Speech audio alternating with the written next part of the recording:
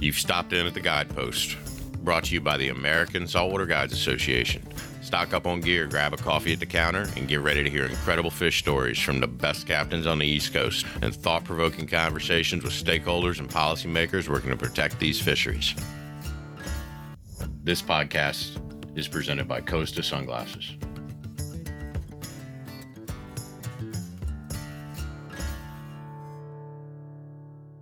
Hey everyone, and welcome to the Guidepost. This is Will Poston here, just to do a quick intro ahead of the full podcast that I recorded several weeks ago with Mike Woods from Backcountry Hunters and Anglers, where we talk all things Rhode Island shoreline access issues. So since we recorded that podcast several weeks ago, we've seen a lot of new developments. So this intro is, hopefully will provide some context for the upcoming discussion. For one, the Rhode Island state legislature held several hearings about various shoreline access bills. And then just last week, a Senate committee advanced a shoreline access bill that was kind of deemed a compromise towards the full Senate for a floor vote. Now, Backcountry Hunters and Anglers is supporting this compromise bill at this time, along with many other organizations. ASGA will be signing on to their letter, but BHA also has an action alert where everyday anglers, concerned Rhode Island stakeholders, etc., can share their voice and their support for clarifying shoreline access in Rhode Island. So with that, I hope you just enjoy this discussion and learn more about, the complex issues that are shoreline access in Rhode Island. One of our good friends up in the Northeast, Mr. Mike Woods from the Backcountry Hunters and Anglers New England chapter, and we are going to be diving in to some pretty very relevant shoreline access issues that are going on throughout the Rhode Island legislature right now. So with that, Mike, how you doing, buddy? I'm doing well, Will. Glad to be back with you on the Guidepost. Looking forward to talking about an important issue for anglers here in my neck of the woods in Rhode Island. Awesome. Yeah. I think last time you and I saw each other was back at Cheeky last spring rather. So hope you'll be making it up there again. I'm excited to make my spring migration up to the Northeast and get some good schooly striper fishing in. I am. I'm going to be there. And actually, I've got a friend of mine, one of BHA's staffers who lives out on the West Coast. He is coming over in hopes of catching his first striped bass. So I'm looking forward to showing a steelhead fisherman what we love here in the Northeast and our great fishery.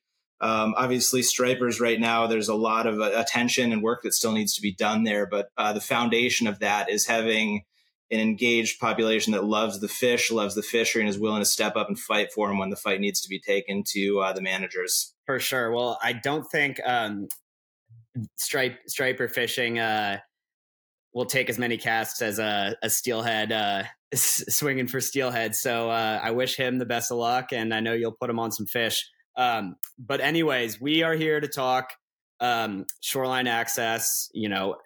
Physical access is an essential part of fishing and all of our businesses that rely on abundant fisheries, but you need to have that physical access too.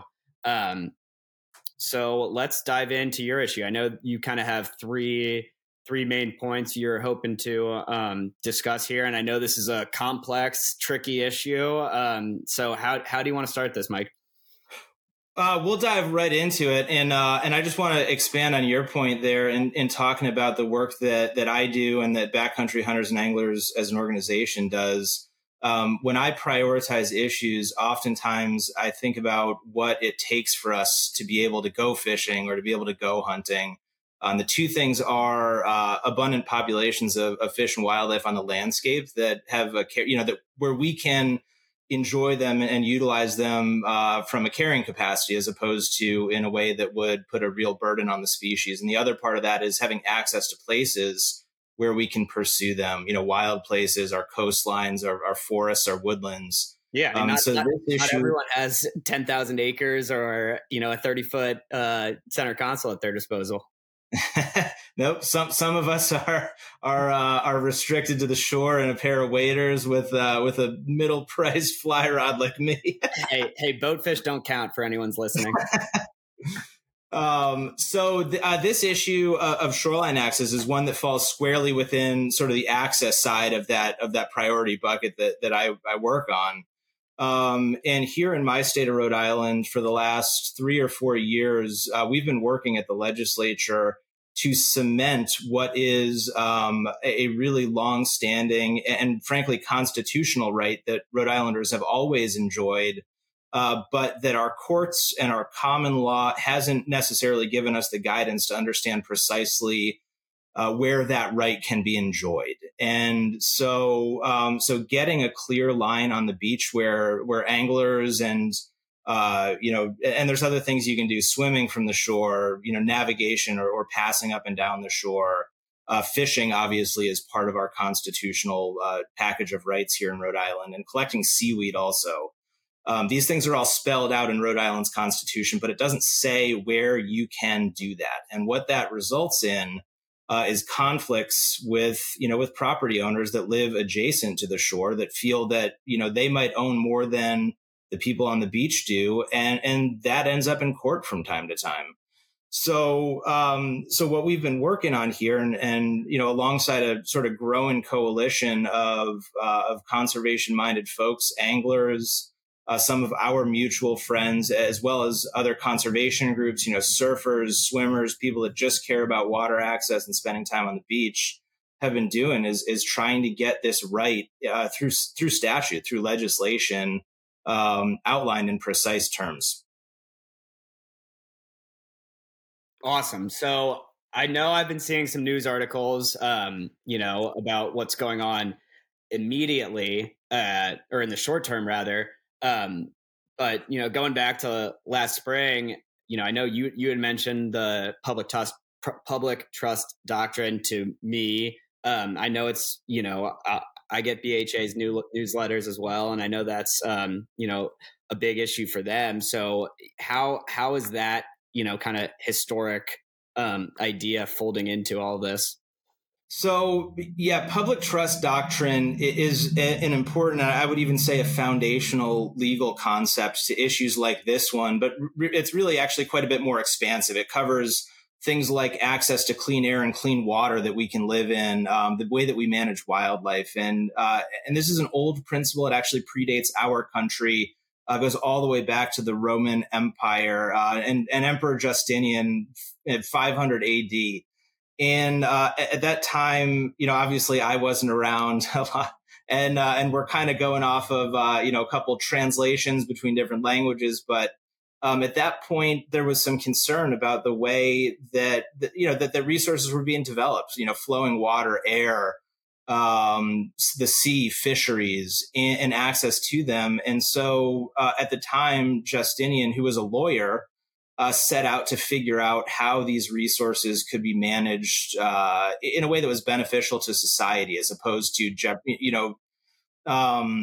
monopolized by one person, by the rich, by the king or the emperor or whatever, to the detriment of the public. And he came up with, or I should say, a study commission that he put together came up with this concept of the public trust. And what that said was that that there were these communal natural resources, things like air, flowing water, the shores of the sea, and that these things were held communally, and the sovereign, or at that time for that society, it would have been the emperor. But as this concept has flowed through Britain and eventually to North America, our states act as the sovereign, the trustee of those resources, and manage them on behalf of the people of the state. And and this has been back when Rhode Island was developing that constitution that clarified the rights of seaweed gatherers and fisheries, right? That's kind of where it's rooted in.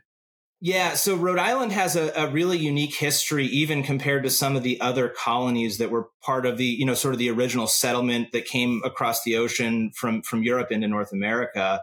And the rights here in Rhode Island were first outlined in a document called our Royal Charter. This is what Roger Williams, who was a settler, kicked out of Massachusetts for his religious beliefs, and eventually he went back to King Charles in Britain and negotiated this charter, which was the document that acknowledged Rhode Island was a colony. And so that's the first place that we, as Rhode Islanders, were granted the right to use the fishery and to access the shore.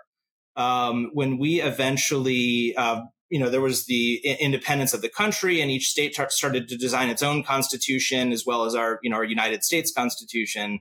This right in Rhode Island persisted through every version of the Constitution that we've had. So we actually have a long-standing line that goes all the way back to the formation of Rhode Island as a colony and eventually a state, where this constitutional right to enjoy the fishery and the way that they term it in the Constitution is the privileges of the shore. These are things like leaving the shore to swim and collect seaweed and fish. This has always been here. It's not something that was invented, with the country. It's not something that was put in later in some subsequent version that came out of a constitutional convention. It's something that we trace back and is fundamental to being a Rhode Islander, which makes it really important to us and important to me and folks like me specifically, because I want to be able to go out on the beach and catch fish. It's what I do for fun. Yeah. I mean, it's funny you mentioned privilege to enjoy, the shore and all that the shore affords. That kind of makes me think that, on the flip side of that privilege, is just how important it is to be stewards, right? To be able to access that privilege. That's on both the being stewards of the resource and the ecosystem, but then not damaging that shoreline that you're benefiting from. So just something that popped into my head too. But anyways, Mike, so let's dive into the Rhode Island issue. And, I know you'd mentioned that this is something that's been going on for a couple years, longer than that. And now it's kind of might come to a head here in a couple weeks. Yeah, so it's really an issue that goes back about 40 years. Through Rhode Island's history, we have developed the boundary on our shore through a legal concept called the common law. And there's sort of two different ways that law can be created. We can either have statutory law, which is like legislation. This is if you go in and look at your state's general laws, things that the legislature has enacted to become the law of the state. But then there are other legal concepts that are equally as important that are part of the common law, which is the judiciary's interpretation of legislation that exists. They'll interpret the Constitution and they'll interpret legislation based on the intent when it was enacted. And so through Rhode Island's history, our common law, and a lot of times public trust is something that lives, that resides in the common law. Yeah. There certainly are examples where it can be statutory and certain terms and boundaries of it can be defined precisely using legislation. But generally, it's something that relies on the court's interpretation of a state's history and its customs. So our boundary, the boundary in Rhode Island has been subject to this common law interpretation and hasn't really been static over the years. But most recently, the courts weighed in on our shoreline boundary in 1982 in a case called State versus Ibison. And what happened there was, at the time in the 60s and 70s, the southern coast of Rhode Island was developing rapidly. People were, our roads were getting better. Our infrastructure was better. Our automobiles were better. And so businessmen and women who were well-to-do could finally afford to live down on the beach in a place that was really nice and enjoyable and commute into the cities where they could make more money, with their jobs. That option really wasn't available prior to that time. And as a result, much of southern Rhode Island, it was kind of farmland or fishing towns or, a much more rural feel and much less hustle and bustle and sort of contesting of property rights, things of that nature. Everyone kind of lived together and got along. But as this development came along, people that lived on the beach didn't always love folks walking up and down or fishing in front of their house. And at the time, there was a pretty active community in the beach buggy space as well. And so in the late 1970s, there was a one particular landowner in Westerly, which is all the way to the western side of Rhode Island's southern coast, who didn't like these people. And he worked out different ways to do it. But he eventually orchestrated, in coordination with a coastal cleanup that this local fishing group was doing.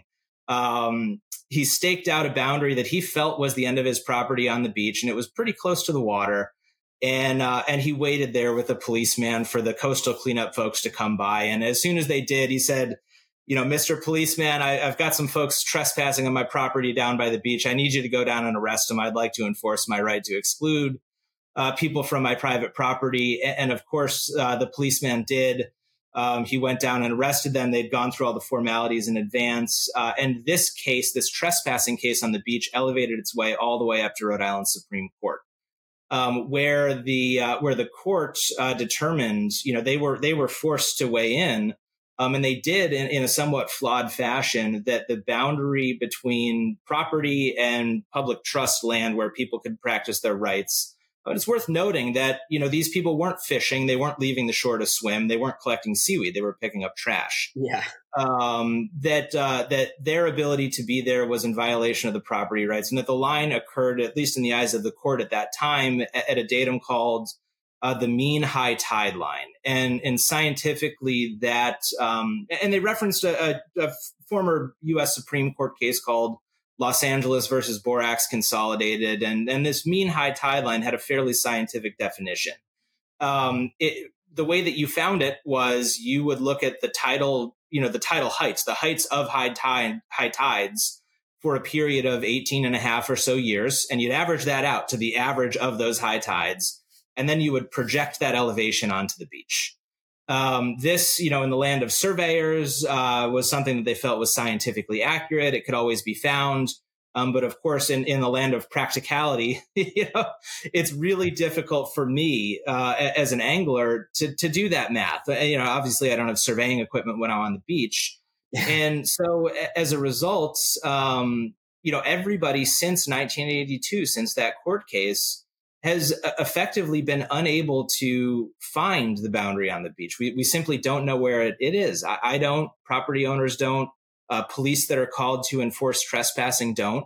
And so this has put that constitutional right really into blurry terms, not knowing where I can do where I can go fishing. And for that matter, always being at the mercy of a policeman that's willing to arrest me and having to prove in court that I didn't know where it was, therefore I couldn't be trespassing, is simply not the type of security that constitutional right warrants, especially given its historical basis. That uncertainty is kind of tough for everyone involved, Well, and that's one of the frustrating things, and I'll talk a little bit more about the more current events and the push in the legislature right now, is that on the opposite side of this issue, a lot of the property owners, I shouldn't say a lot, but enough of them have banded together and they've hired lawyers to work against this issue. And it's been puzzling, because it strikes me that right now they can't actually enforce their boundaries because they're so blurry. And in having a more clear boundary, they might actually be able to start enforcing what they want to enforce and keeping people off of a portion of their property. But I don't understand why they don't want it. It seems to me it would benefit them, but they don't. Well, I guess that's what happens when you've got multi-million-dollar beach access. You can do what you want, more or less, or try to. And that's probably a good place to transition to the current events in Rhode Island, because what, I mentioned, this was something that, really this court case was 40 years ago. Yeah. And largely, aside from the lack of a clear boundary and sort of the ambiguity that comes with it, we haven't seen people getting arrested up and down the beach. It's just sort of that ever-present threat of needing to defend yourself that we've been working against. Yeah. In 2019, what happened, there actually was somebody that got arrested. This was a gentleman down in the Charlestown, South Kingstown area. And, he was out on the beach, in fact, practicing what is a named constitutional right. He was collecting seaweed to fertilize his garden with. And he happened to wander in front of a property owner's house who they'd actually hired a security guard to sit on their beach and tell people to get out of here, that it was private property. And he didn't want to get out of there. He felt like he was practicing his constitutional right and ultimately was arrested.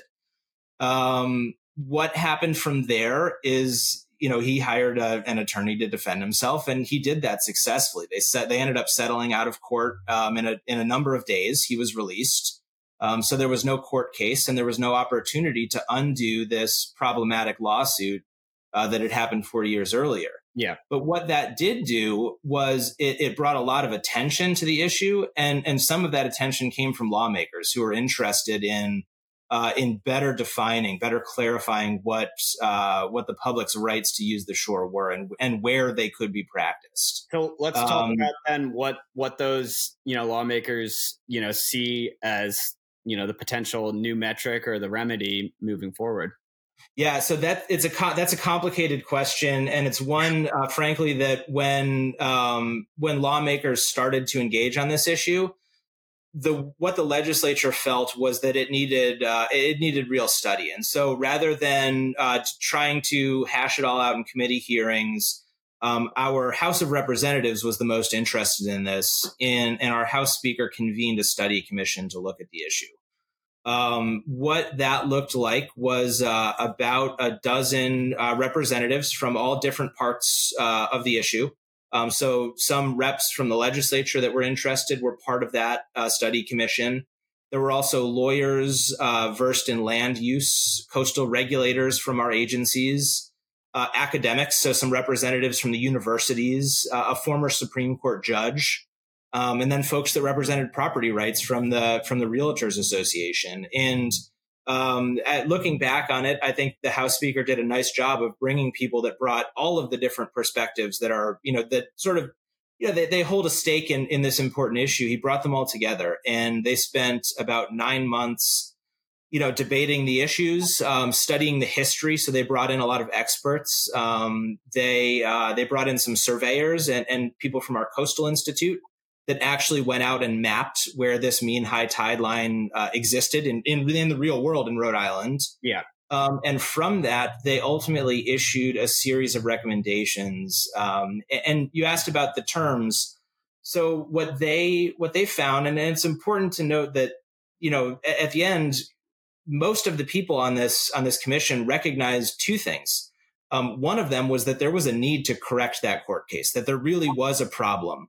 And that includes some of the people that came into the commission very skeptical about the need to override the court, because, the courts generally do a pretty good job of staying fair on issues like this, recognizing that there are both private property rights and public trust rights that are at stake here and balancing them. So they acknowledged the need for a change.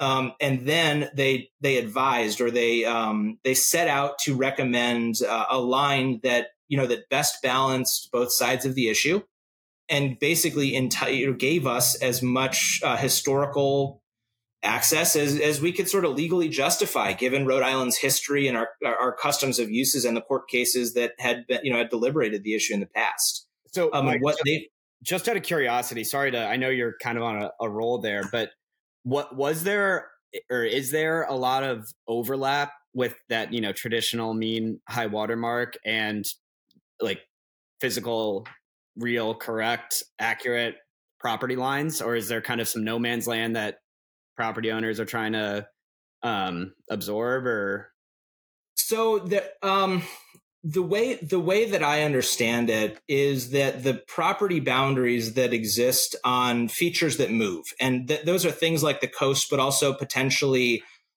rivers inland that are subject to erosion and sort of tend to change over time. When you have a property boundary that is tied to a feature like that, there's no way to stake it down in the ground. You can't mark it like you would.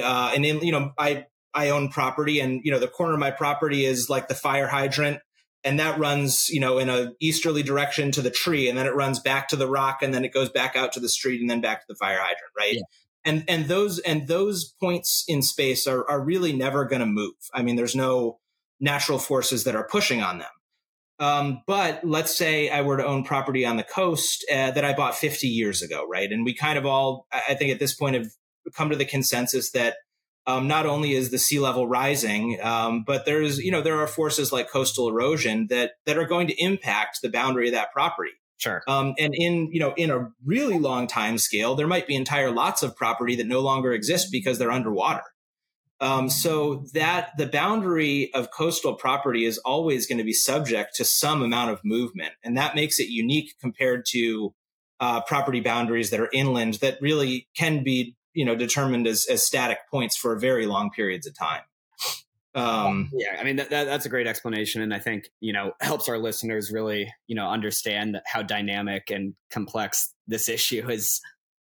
Yeah, and there are, there's a spectrum there as well, right? Because some of Rhode Island's coast is pretty rocky, and that stuff actually is, it's relatively steep. So the boundary doesn't move profoundly over time. And the sea could rise, 6 feet, and it would be about in the same place because it's a rock. Yeah. But there's also large parts of Rhode Island shore that are sandy, and those are subject. If you look at Napatree Point, which is all the way to the western side of Westerly, basically on the Connecticut border. If you look at that in some historical photographs, there's land that simply didn't exist 50 years ago. And there's other land that existed 50 years ago that really doesn't. That's a feature that shows exactly how dynamic that coast can be, especially when it's left to its own devices, as opposed to, built up with seawalls and hard structures that, that provide a little permanence or protection. And, debating the merits of fortifying the shore is an entirely different conversation. But generally, those sandy shores can be pretty dynamic. Gotcha. So, we're at the legislature now. They're talking about some new metrics and terms to better define this public boundary. What is the path forward that you're working on right now? So what the study commission recommended was a boundary that was tied to the seaweed line, or the most recent throw of seaweed on the beach. The most recent disruption from the waves. This was some, I think that no matter where the line is drawn, it's going to be hampered by some amount of variability. And the study commission acknowledged that. But looking at Rhode Island's history, it's been called the high water mark in some other court cases. And what this would do is ensure two things. One of them is that there's always some amount of shore that's available to walk on, which is important. And number two, it would give something on the beach that, for example, if you were a police officer that was called to assist with a trespassing dispute, there would be some feature that you could, photograph or take and put in a record that showed where things were. And, ultimately, no matter where the boundary is, it's going to be subject to some interpretation by the judiciary down the road. But having something that's identifiable, and that high water mark or that seaweed line, most recent seaweed line, was what the study commission convened on and ultimately gained consensus on. So the vast majority, I think all but one of the study commission members supported their recommendation, which actually was the seaweed line and then a buffer 10 feet inland of it that would provide a small amount of area to walk. Even at the very highest tide, you'd have a little bit, 10-foot width of dry sand to walk on. Mm-hmm. And so did that take hold? So what has happened since the study commission concluded its activities, which was in about April of 2022, so last year, following the study commission's recommendation, a couple of our representatives put a bill in that essentially made the recommendation into a legislative proposal that the House of Representatives could take up. And last year, the House of Representatives very quickly passed that bill out of a pretty well-attended committee hearing and sent it to the House floor, and they passed it unanimously on the House floor. So the House has been, and remember, this was a House Legislative Study Commission. So they had the opportunity to sort of watch the study commission work and learn about the issue. And they were very enthusiastic, and particularly a representative out of Portsmouth named Terry Kortrevend and our House Speaker, Joe Shikarchi, have both sort of, brought this issue up as a recurring one. Terry is the lead bill sponsor.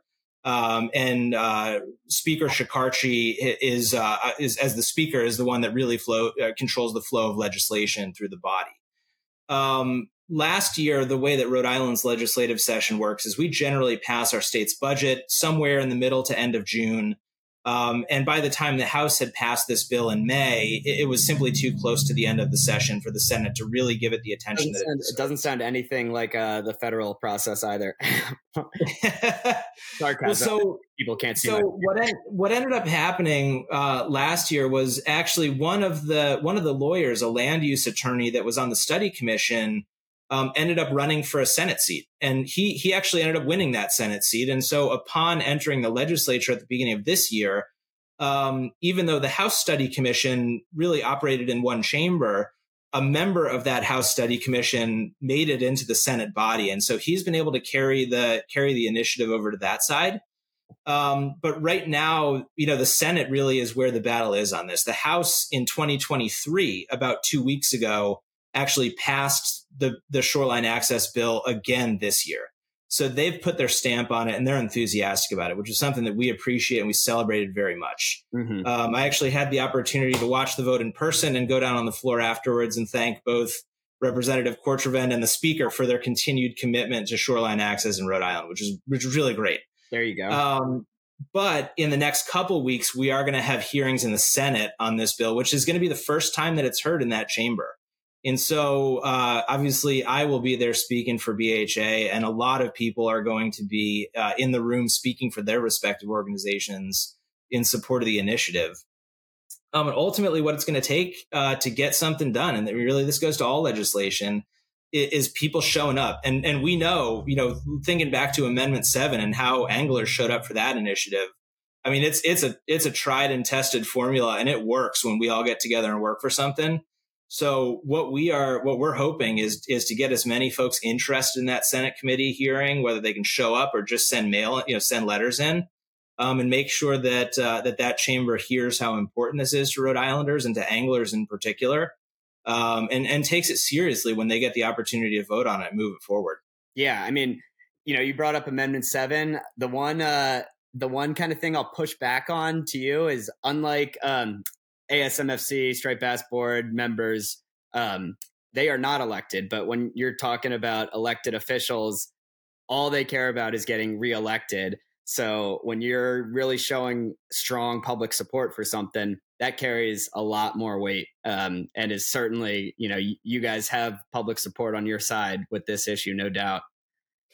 Yeah, I agree. And that's, I think it's always tough working, ASMFC isn't exactly in the administrative or agency world, but they're kind of in that, to your point, degree separated out from election. They don't necessarily need to sing for their supper every 2 years or 4 years like some of the elected folks do. So I think that, we were able to move the needle at ASMFC. And I think if we can show that type of support here, the needle moves even further into the red line to get this thing done. Yep, exactly. So hearings in a couple weeks. And then after hearing, does it go to a general Senate vote and then potentially to, your governor's desk? Like what's the timeline you guys are looking at? And, maybe lead into, where, some of our listeners who are from Rhode Island or who fish in Rhode Island, who can, help move the needle. How can they get involved? So the way that the legislature works in Rhode Island is typically when bills are introduced, they're going to be sent to a committee and they're going to have a hearing in that committee. But that doesn't necessarily guarantee that they get voted upon. Mm-hmm. So what we are expecting here is to have a hearing towards the end of the month of April in the Senate. And that is not going to be a voting opportunity. That's going to be a hearing so people can come in and express support and opposition to the bill. Yep. Give their perspective on why shoreline access is important. But ultimately, that bill will remain an active proposal following that hearing. And it's every bit as valuable to send letters in after the hearing and urge support for the bill, as well as to push senators to bring it up for a vote. So that the hearing is, it's a deadline, so to speak, when it comes to, to speaking in that public forum setting, but it's not at all a deadline in terms of engaging with elected representatives and senators. Ultimately, what's going to happen there is there are a couple differences between the Senate bill and the House bill right now. And so beyond just getting it through the Senate, there's going to need to be sort of a negotiation of sorts between the two chambers. Gotcha. And so what we're expecting is for that to really take, could be the totality of the legislative session in Rhode Island. And so at any point from now until we've got a law passed, and we're hopeful that we will, but it's not guaranteed that we'll even see a vote on any of this. It's always going to be valuable for people to weigh in and contact their representatives in government and urge support for this. I'll give a couple ways that can be done. The easiest by far is over on BHA's website. We will have action alerts up that will help you to find, if you don't know who your senator and representative in the Rhode Island State House are, if you're a resident here, it'll locate those people based on your home address. It'll generate a letter that expresses your support and send it both to them as well as the committee that holds control of the bill. In addition to that, obviously showing up at hearings and on BHA's website, we'll post about that stuff as it comes up. We don't have the exact details on the Senate hearing. And typically you don't know until the Friday in advance. So we'll really only have a couple days notice, but showing up to hearings is always good. And then, beyond action alerts, if you do know who your representatives are, sending them a personal note or giving them a call and actually talking to them in person or leaving a voicemail that's your voice. And sharing your personal perspective and why this is important to you as an angler or whatever reason you go to the shore for, is something that can be really powerful. A lot of times in state government, we're talking about districts that only have, maybe a couple thousand people are voting these folks into office and on any particular bill, they only might hear from 3 or 4 of them. Yeah. So the ability for 1 or 2 people to have an impact on the way a vote goes or whether a vote even happens can be really profound. So it's important not to sit it out. No, for sure. And whenever this podcast goes live, we'll be sure to link those action items on the link tree or in the description. But also we'll be sure to share all of those action items and recommendations on to our listeners. Well, Mike, we've been going for 35 minutes now. I think we've covered a lot, given our listeners a lot of perspective on the Rhode Island shoreline access issue. Anything you feel like you missed that you want to hammer home right now, or any parting thoughts?